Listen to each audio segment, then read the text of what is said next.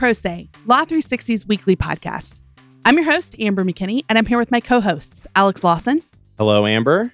And Haley Knopf. Hey, Amber. Hey, Alex. Anybody seen any big legal news this week? Oh. Certainly no shortage of things to talk about with regard to the big news of the day. There, as everyone I'm sure has heard by now, a draft of a legal opinion striking down Roe versus Wade was leaked to Politico. It has been effectively verified as legitimate by the court, though not as the final version of the opinion, though that is kind of the thinking. This is a case that everybody basically expected to come down to the last week of the term. It involves a Mississippi law that bans abortions after 15 weeks. That was challenged. The court, according to this draft, the majority, headed by Justice Samuel Alito, not only upheld the law, went a step further and said that Roe versus Wade and Planned Parenthood versus Casey, which formed the bedrock of abortion rights in this country, were wrongly decided and are struck down. And we have a whole show about it. Amber, you want to tell the folks what we'll be doing today? I think it's fair to say we all, in not just the legal community, but I think the nation as a whole recognizes that this would be a seismic ruling. And in addition, there's the leak aspect. So there's just a ton going on here. So we're going to spend the whole show today talking all about it. Haley's going to set us up with what this means for abortion jurisprudence and for women across the country. Then, Alex, you and I were able to have a really nice talk with an attorney, Catherine Colbert. She's the co-founder of the Center for Reproductive Rights. She also argued several abortion cases at the U.S. Supreme Court, including Planned Parenthood versus Casey, which was the big case that upheld Roe in the past. She also co-authored a recent book. It's called Controlling Women, What We Must Do Now to Save Reproductive Freedom. Never has a guest seemed more qualified to tell us what really is at play here. So we have a really nice talk with her. And then, because the leak itself is also really interesting in terms of what that means for the court that is usually very secret and very controlled, I'm going to break down some of the aspects of that part of it. And before we start the show in earnest here, I just did want to highlight, we're going to touch on some of this stuff as we unpack what happened in this decision, but did just want to shout out, and we'll name them all at the end of the show like we always do. I thought our team did an awesome job covering this from all angles. There's a landing page for all this coverage on Law 360 if you're interested in that. Covered so many angles, some of which we won't even get to here on this show. The term is also talking about this wall to wall, as you can imagine. So there is no shortage of really thought-provoking stuff to read about this incredibly important opinion. So with that... Yeah, the broader team did such a good job. Really some great stuff out there. But so good. Haley, kick us off. We have so much to get through. Let's start with the basics of what's going on here. Yeah, absolutely. So there's obviously a lot going on here. But let's first take a look at the legal landscape and what this really means for various state laws and litigation, and of course, women, all of that. Obviously, the big question here, and what I want to emphasize, does overshadow everything else that we will be discussing, is how this will affect women. The majority of American women of childbearing age actually live in states where their access to abortion will be at risk. So there are 64.4 million women between the ages of 15 and 44 in the US, and 52% of them live in states with laws already in place that would immediately block most abortions, or in states with other limits like 6-week bans or 15-week bans. All told, abortion would likely be completely outlawed or otherwise restricted in 23 states. Yeah, that is a big proportion of women almost immediately impacted here. So let's break down that a bit more. How would those immediate effects take hold? What's going on there? Sure. So a really big thing here are these so-called trigger laws. And these are laws that have already been put in place precisely awaiting this moment. These laws were passed in 13 red states where lawmakers have long hoped that Roe versus Wade will be overturned. And they just really wanted to have a ban ready to go. So those are all in place. If it gets overturned, there they go. They'll take effect. Or at least the process of getting them into effect will begin in earnest. And it's also important to note that on top of those trigger laws, there are a number of other states who have restrictions in the works. Those states wouldn't be quite as quick on getting those limits in place, but they're certainly likely to do so eventually. What does it look like if if the Alito opinion is codified? What does it mean for the kind of the next phase of abortion litigation? The right has basically been trying to do this since Roe, so for the last 50 years, basically. But I can't imagine if they succeed that sort of means there's no more abortion litigation to be had. It just like the scope just kind of narrows a bit or widens, depending on your perspective, I suppose, on what you'll be arguing over. So what might abortion litigation look like if this takes effect? Yeah. So like you said, it absolutely will not be dying down by any means. Everyone's likely to keep fighting over this and fighting over a whole bunch of different things like state constitutions, interstate travel, mailed abortion pills, and even contraception. The reversal of Roe would really just shift those battles to the state level. So specifically getting trigger laws into effect or reviving old abortion restrictions, that obviously will be kicking off a lot of litigation. Attorneys general will be required to provide statements on why their trigger laws can take effect. And many conservative states' attorneys general will be revisiting Supreme Court decisions invoking Roe in imposing injunctions on their laws. So basically, we're going to see a lot of AGs in pro-life states bringing the issue back to court. Yeah. You see this move in waves basically since Roe, because Roe obviously establishes a constitutional right for a woman to have an abortion. Then Casey affirms that, but also allows states to impose restrictions that they think are reasonable, and that births a whole new sort of phase of litigation. Now, if it's struck down entirely, then you're talking about these things that you're saying about traveling to another state to get an abortion, getting an abortion in the mail, using contraception. Does that count as abortion? So you can see how just sort of the definitions shift a little bit, the scope shifts a little bit. That definitely makes sense. Yeah, Haley, what about in blue states? Would they have anything to do here, or are we truly just talking about the universe of Republican-leaning states that are going to be spurred into action? Blue states will be getting into it as well. So states that support the right to abortion are likely to scramble to bolster those protections. Michigan is actually a great example. Just last month, the state's governor asked the Michigan Supreme Court to find that the state's constitution protects abortion rights. And that's part of an effort to block a 1931 law in the state that criminalized abortion. So what about the laws themselves that we're talking about? Because as Alex said, post Casey, you had this environment where it was a lot of restrictions, but obviously not outright bans. Are the laws themselves going to change in places that want to have further restriction? Or are they just going to say, hey, we used to say you had to do X, Y, and Z. Now you just can't get an abortion?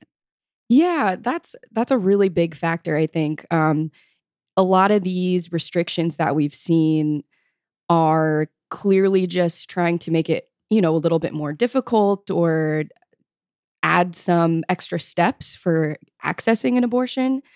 And states are likely to look at that in light of this and say, well, why even bother with that if we can just ban it altogether? Columbia Law School professor Carol Sanger, who's an expert on reproductive rights, put it best. Quote, why have a mandatory ultrasound when you can just get rid of the whole thing?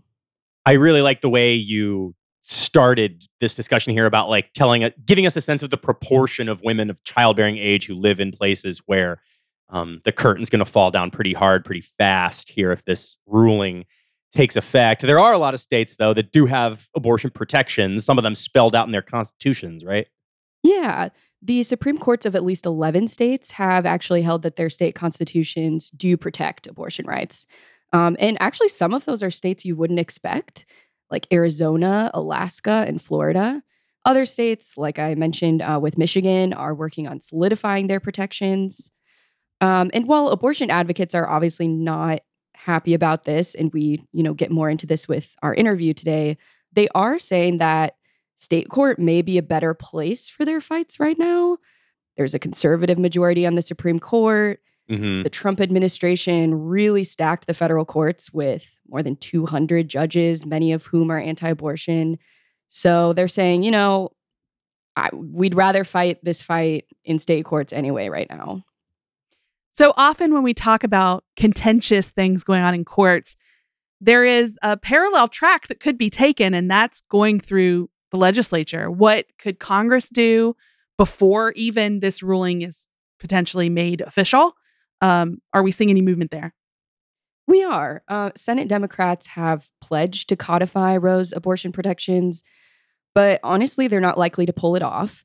They actually tried to do this a few months ago with what's called the Women's Health Protection Act, and that would guarantee abortion protections nationwide and prohibit state laws restricting access. But that measure failed to move forward in the Senate, predictably, and that's mostly thanks to the Senate Republicans who didn't want to support it. And in the wake of this week's leak, Senate Majority Leader Chuck Schumer has said another vote should take place on that bill, even if it's just to get senators on the record. Here's what he said, quote, "It's a different world now. The tectonic plates of our politics on women's choice and on rights in general are changing. Every senator now under the real glare of Roe versus Wade being repealed by the court is going to have to show which side they're on."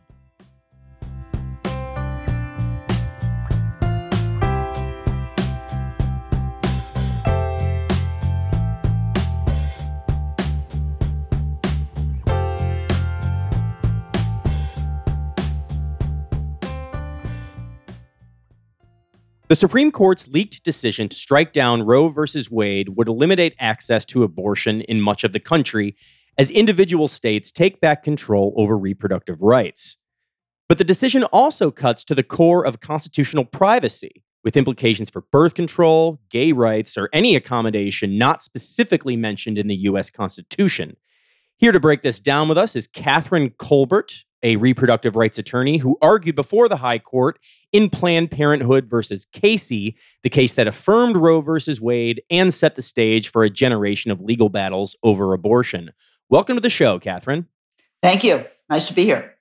Thank you so much for joining us. Obviously, we're here to draw on your expertise. As I just said, you argued in Casey, and I have seen talks you've given elsewhere where you discussed how close Roe came to being struck down in the context of that case. Talk us through that a little bit. And also just generally, I would welcome your thoughts about how you felt when news of this leaked opinion broke.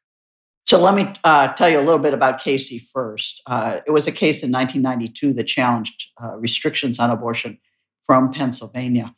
And right after Justice Thomas was confirmed to the court, we believe that there were 5 votes on the court to overturn Roe.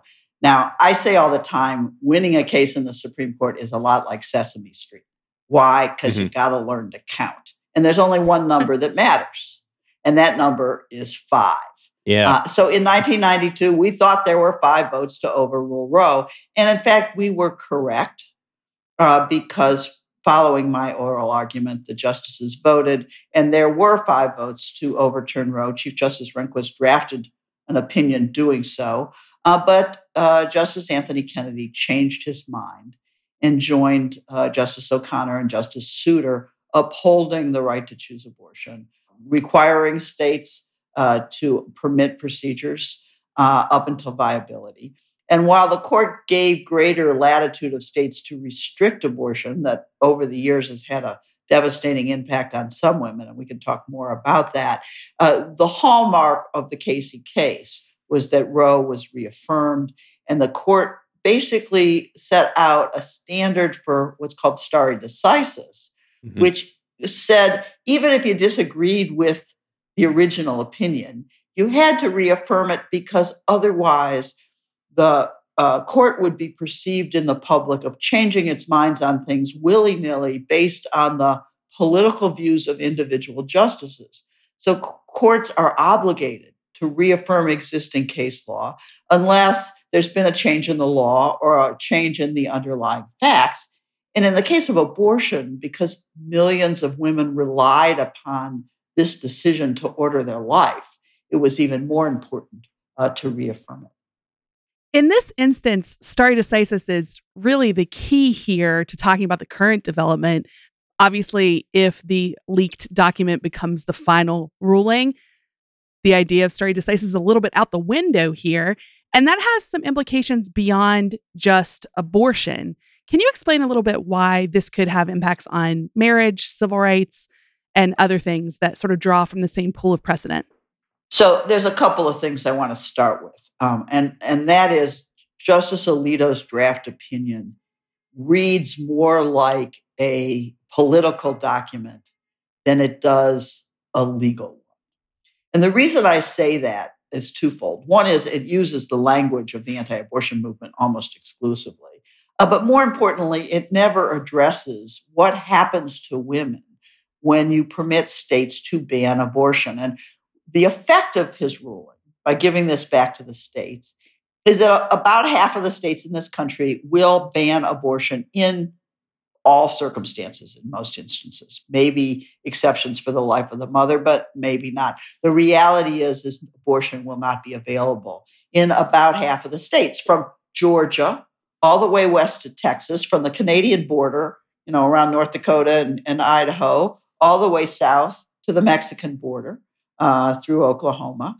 So the states along the southern end of this country and the mountain states, abortion will be unavailable. And that means women will have to travel hundreds, if not thousands of miles to obtain a medical service that has been available for their entire lifetimes. Amber, I'm not going to judge how old you are, but I can tell you I'm 70 years old, and I went to college when abortion was legalized in New York State that year, 1970. And it has been available for women across the country ever since. Generations have depended on ordering their lives based on their view that they could decide who they have children with, when they have children, how they have children, a whole panoply of decisions that for most families are the most important decisions in their lives. Yeah, you're absolutely right. I've lived exclusively in a world where this was a protected constitutional right. So it's very interesting to see how Alito attempts to dismantle that. Can you talk more about the right of privacy and where we stand if this does, in fact, become the official ruling? Right. So let me emphasize, I can't say it will become the official ruling, but my guess is it will. Right. And why do I say that? Because there are 5 votes there. If Chief Justice Roberts was successful in changing the mind of any of those 5, he would have been writing the opinion. Mm-hmm. Okay, so it's clear that this coalition of 5 justices will, in my view, stay firm. A couple of things. First, Justice Alito says that abortion can't be a protected constitutional right because the word abortion is not in the Constitution. Well, that's true, but neither is contraception, neither is gay marriage, neither is... Or women. Or really. women, exactly. I mean, women at the time that the Constitution was adopted had no rights. They belonged to their husbands. They couldn't vote. They couldn't own property. So, yeah, women weren't part of the panoply and vision of the initial Constitution. And certainly, even with the adoption of the 14th Amendment, women were never granted equality as we know it today. So it's a weird argument, frankly. I just don't think it works. Guns aren't in the Constitution either, and that doesn't seem to bother them giving rights to individuals to carry guns. So I think this really speaks more to an excuse. But more importantly, what he says is even if the liberty interest and the equality interest in the 14th Amendment covered some rights, they have to be rights that don't have that have been a part of our nation's history and traditions. Mm-hmm. And most of the rights that have been granted in recent years, the right to choose abortion, the right to use contraception, the right to marry somebody regardless of their race or their gender, have had a long history of discrimination against them. State legislatures have passed laws that make it difficult to exercise any of the rights. The whole point of the Constitution was to say these things are so fundamental and so important that they overcome a history of discrimination by the states. So it's a circular argument that doesn't work. And then lastly, and I think this goes to the whole notion of stare decisis, what the court is saying is if we disagree with the original decision, the way Justice Alito talks about it is Roe was egregious, they disagreed, then it's our prerogative to change it. And stare decisis has never been used that way. But the court, most people think of Casey as an abortion case, but Casey was really a treatise on stare decisis as well. And what the court said there, and what has been the traditional rule, is that courts can't change their views willy-nilly based on the politics of individual justices. We want a system in which the law is consistent, that the law remains intact, that it just doesn't change from court to court. And unless there is a change in the underlying facts or a significant change in how the framers have interpreted, or the justices have interpreted this particular interest, stare decisis requires them to reaffirm. And Roe versus Wade has been reaffirmed some 16, 18 times. Mm-hmm. I've argued 2 abortion cases in the Supreme Court. It was reaffirmed in both very strongly. This is not something that is up to question. And the important part here is it's not just Democratic justices that like Roe versus Wade. I mean, Roe versus Wade was decided 7-2 by a Republican court. Okay, Casey was decided by a Republican court, right? Remember the 3 justices, Souter, O'Connor, and Kennedy, all appointed by Republican administration. So this is not a party question. Yeah, it's a question of consistency and standards and a rule of law that has governed in this country. And when you forsake it, you risk everything imaginable as we know it in the law. That's all very well observed. And I had a follow-up question actually on the stare decisis question. I don't know if obviously you're following the story closely. It's the hugest legal news story in the country right now. But I know Senator Susan Collins from Maine has really expressed consternation about the comments that Justice Kavanaugh and Justice Gorsuch gave in their confirmation hearings about, there's always this, we talk on the show a lot about we've covered a number of high court confirmations, including recently, about the careful way that justices answer questions when they go before the Judiciary Committee, and how both Justice Kavanaugh and Justice Gorsuch just kind of said as a statement of fact, Roe is double precedent, and actually probably more than that when you consider all the affirmations that you just talked about. Do you have a strong view on the way that this decision, they are votes to strike down Roe in this opinion, comports with what they told lawmakers, or is that something you don't have a strong opinion on? Or I'm curious to know. I'm not surprised. I mean, the reality is anybody who goes through the confirmation process is going to stand up and say that.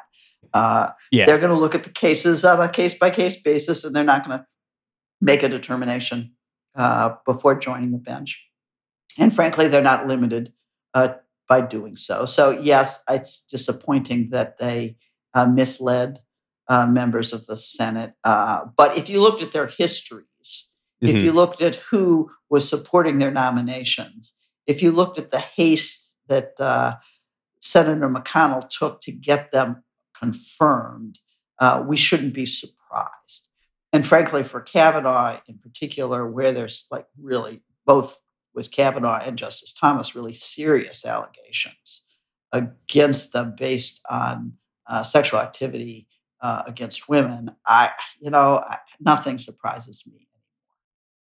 So, not to be too much of a doomsday person in this conversation, but obviously the right to reproductive choice is suffering a crushing blow with this ruling. But as we've discussed, the pullback on stare decisis could also implicate many other civil rights. Do you see that happening? Do you think we're entering a whole new era of American jurisprudence where we roll back things like Obergefell or even Loving? I think so, yes. And all you need to do is to look at where the right has been concentrating their attention in the culture wars in the last, 2 months. What are they doing? They're attacking trans kids. They're banning books. They're trying to limit the use of contraception. If they could, they would, repeal gay marriage. It may take them a while to do that, but they're certainly trying to undermine gay marriage by giving broader exemptions to religious people to object to gay marriage. So, yes, we're seeing all of that. And the rationale that the court has used in this opinion, when it becomes law, can equally be used to take back constitutional rights that have guided the last several generations. And that would include the right to marry a person with whatever their race, whatever their gender, the right to use contraception. People are already in states saying contraception is just, some forms of contraception is just abortion. And they've been saying that for years. So it wouldn't be surprising to me if a number of states tried to define abortion to include the pill. It's weird, though, because, of course, even contraception is so widely used in this country. It's hard for me to imagine that any of those laws could actually be enforced in the same way that the bans on abortion can be enforced. So obviously we could see a massive sea change there. We're going to have listeners listening to this, some of which agree with the direction of the court, but others who are quite concerned. What would you say to the people that are worried about this? Is there any glimmer of hope? What should people be doing next? Okay, so there's two things we need to do. The most important thing is we need to get active politically. Now, this issue breaks down in the states on red and blue lines. Those states that are controlled by the Republicans in the state legislatures and the gubernatorial seats will ban abortion. Those that are controlled by the Democrats will provide protections, and the purple states will do something in between. Okay, so the first thing you need to do if you care about these issues is to get active politically. And that means keeping blue states blue, flipping purple states blue, flipping red states blue. And that is hard work. Our opponents have been doing this for 50 years with great success, but it's been incremental success. So our efforts have to also be incremental. We can't expect to do it in one, primary election cycle. You got to vote every single election. That's twice a year, not just once, or not just once every 4 years. And you got to work in campaigns to put champions of choice in office. As far as I'm concerned, I'd love to see, state legislatures become majority women and majority women who believe in reproductive choice. But it means hard work. What can you do? You can make phone calls, you can text, you can write letters, you can write postcards, you can give to campaigns. All of the skills that lawyers have used to fight for rights in the courtroom should now be turned to fighting for rights in the legislatures. Quit hitting our heads against the marble staircase. Skip those court. Give up your desire to be a great litigator. It's not going to happen when you have a court that is this hostile. So you got to get political. And the second thing you got to do, in my view, is you have to protect the women who are in need of services. And that means providing funding for them to travel, giving them good information, helping them get out of jail if these rogue prosecutors go after them for using medication abortion, helping them do anything that is necessary to exercise their freedoms in a way that we should believe is protected by the Constitution. This is a tremendously important story, and we're very lucky to have someone with your expertise to talk us through it. Catherine Colbert, thank you so much for joining Pro Se. Thank you so much.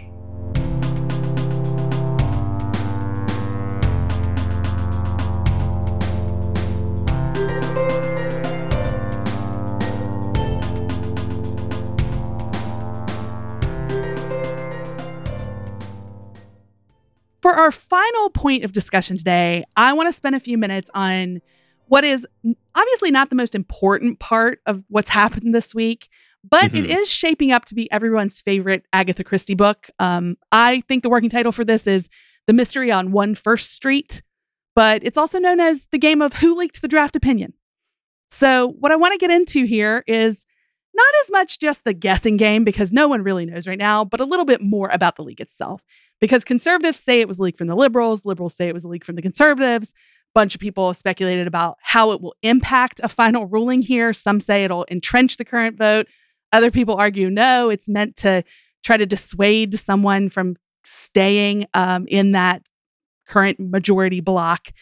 It's really hard to say what will happen, but it's a mess. So I did want to tick through some big questions that are stemming from that leak. Where do we even start with this? This is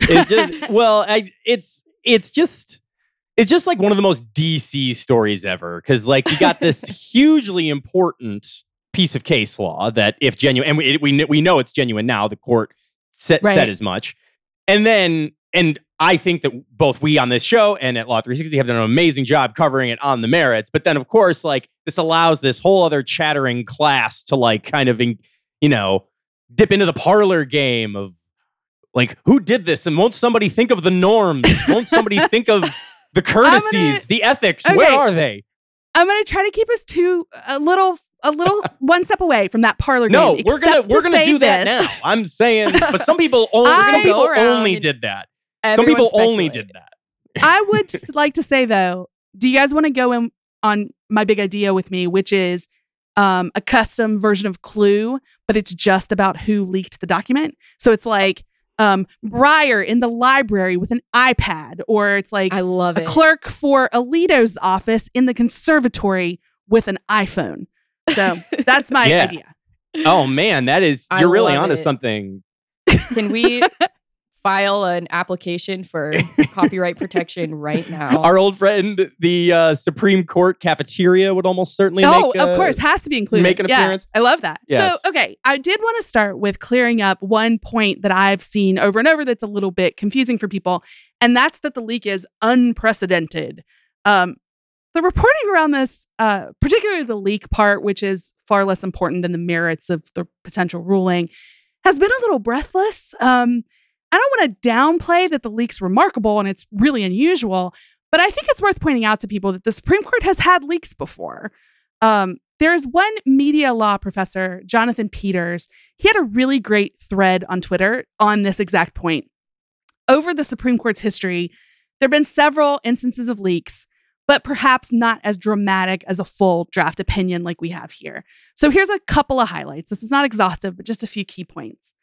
In the 1850s, the New York Tribune reported the outcome of several cases before the official opinion was handed down. The paper also published a running account of the deliberations in Dred Scott. So that's pretty interesting, I think. Wow.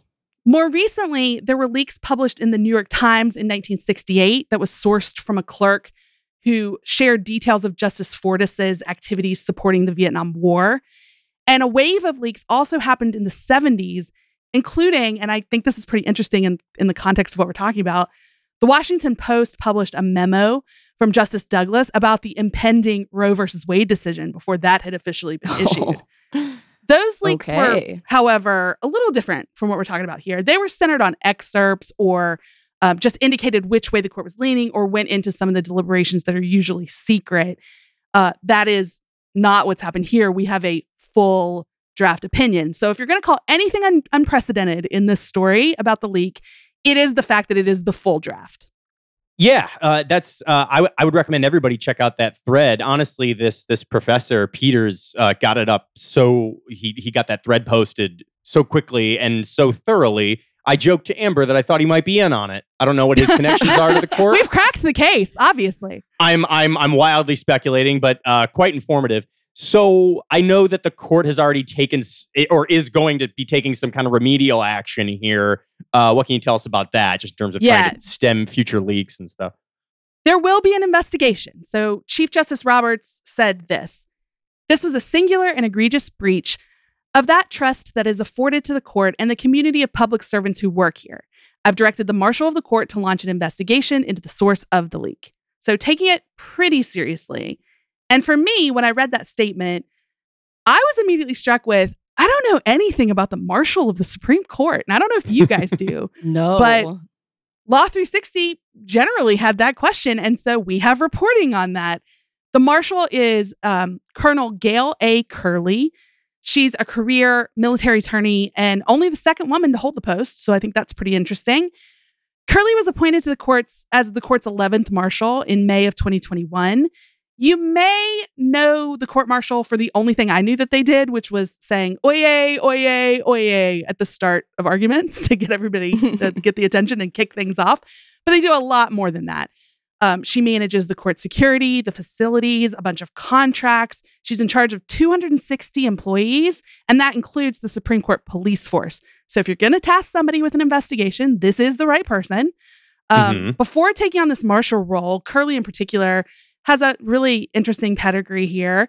She was chief of the National Security Law Division in the U.S. Army's Office of the Judge Advocate General. She supervised a whole team of military attorneys there and gave Army leadership advice on national security law. So this is not really a person to be messed with. I think she will get to the bottom of it. Well, assuming she's not the one who leaked it. It could be a curveball. You make a good point there. Sounds like she's got a lot of access here. But let's say it's not her. Who will her suspects be? Well, this is where my clue game is going to work out great because it's a pretty limited universe of who it could be. So the deck is really easy to construct here. It's the justices themselves, several dozen clerks who could access draft opinions, and a variety of support staff in the courthouse who can also view these documents. So we're not talking about thousands of people. Yeah. I would like to note, though, many people have wondered, well, what happens if they do find who did this? And that's a little murky. If the suspect is found, it's pretty unclear what would happen next. If it turns out it was a clerk, they are in fact bound by a code of conduct that very heavily emphasizes confidentiality at the court. Repercussions for a clerk as a source of the leak are mostly professional. I mean, as everyone I think knows, it's very hard to get a high court clerkship. It sets you up for a future career as essentially a luminary in the law. I mean, really impressive people have started that It's a golden ticket. Absolutely. And so you have to wonder, would someone put that on the line to leak this? So just something to ponder there. There's no specific statute that actually criminalizes leaking a draft opinion. So it's unlikely, no matter who it is, that we would see criminal charges. But I think the thing we can pretty much see coming is that the court is probably going to take a much closer look at the rules they have in place and the processes they have in place around this stuff, and probably make access to draft opinions and other sensitive documents a lot more restricted. Yes, and I hope that one of the reforms is if you're going to leak it to Law 360, not Politico. Thank you. Should be the rule. Please. Absolutely. That's just a personal thing. So I kind of joked about it at the top of this segment. We've got to talk about the norms. Won't somebody think of the norms? It is. Thank you, Alex. just because, the Supreme Court is mostly self-governing. They kind of get by on their professional etiquette and treatment of each other. And this is, if on those terms, this could be seen as a huge betrayal of that covenant. So beyond preventing future leaks, what are some other kind of lasting impacts for the institution of the court? I think it's really good that you pointed out that a lot of this is just norms and etiquette. I mean, there's been a push in other contexts, even before the leak, that there should be clearer ethics rules to govern the justices themselves and the people that work at the Supreme Court, which right now there are not. So that's come up in several contexts. But what we are getting down to at the bottom of this story is essentially it's about reputation. So regardless of where this leak came from, conservative, liberal, it doesn't really matter. in that, overall, it makes people in America think the justices are just politicians in robes, which is a quote one of our sources said in one of our stories, which I thought was a really nice, succinct way to put it.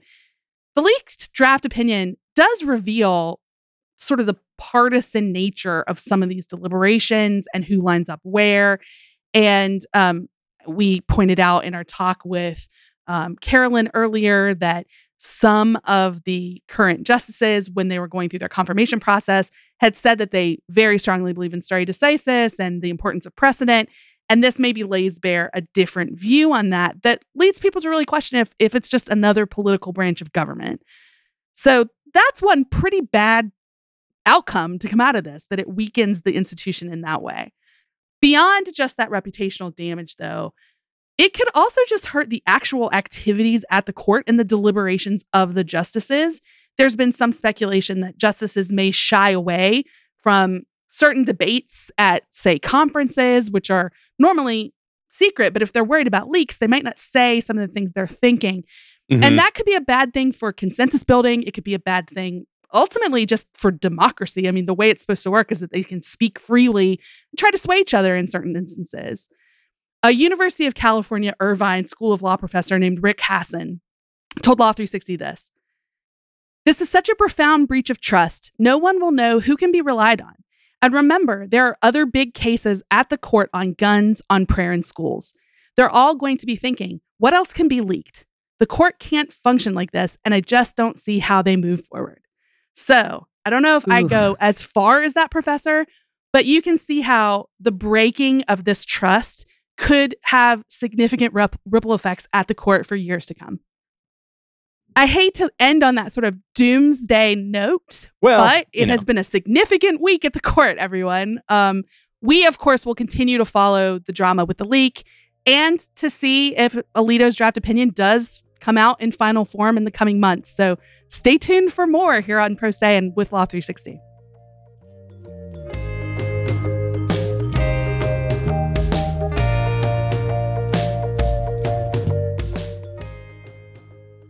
We have a slew of people to thank for today's show, including our producers, Kelly Marcano and Stephen Trader, our guest this week, Catherine Colbert, and a bunch of contributing reporters across our newsroom.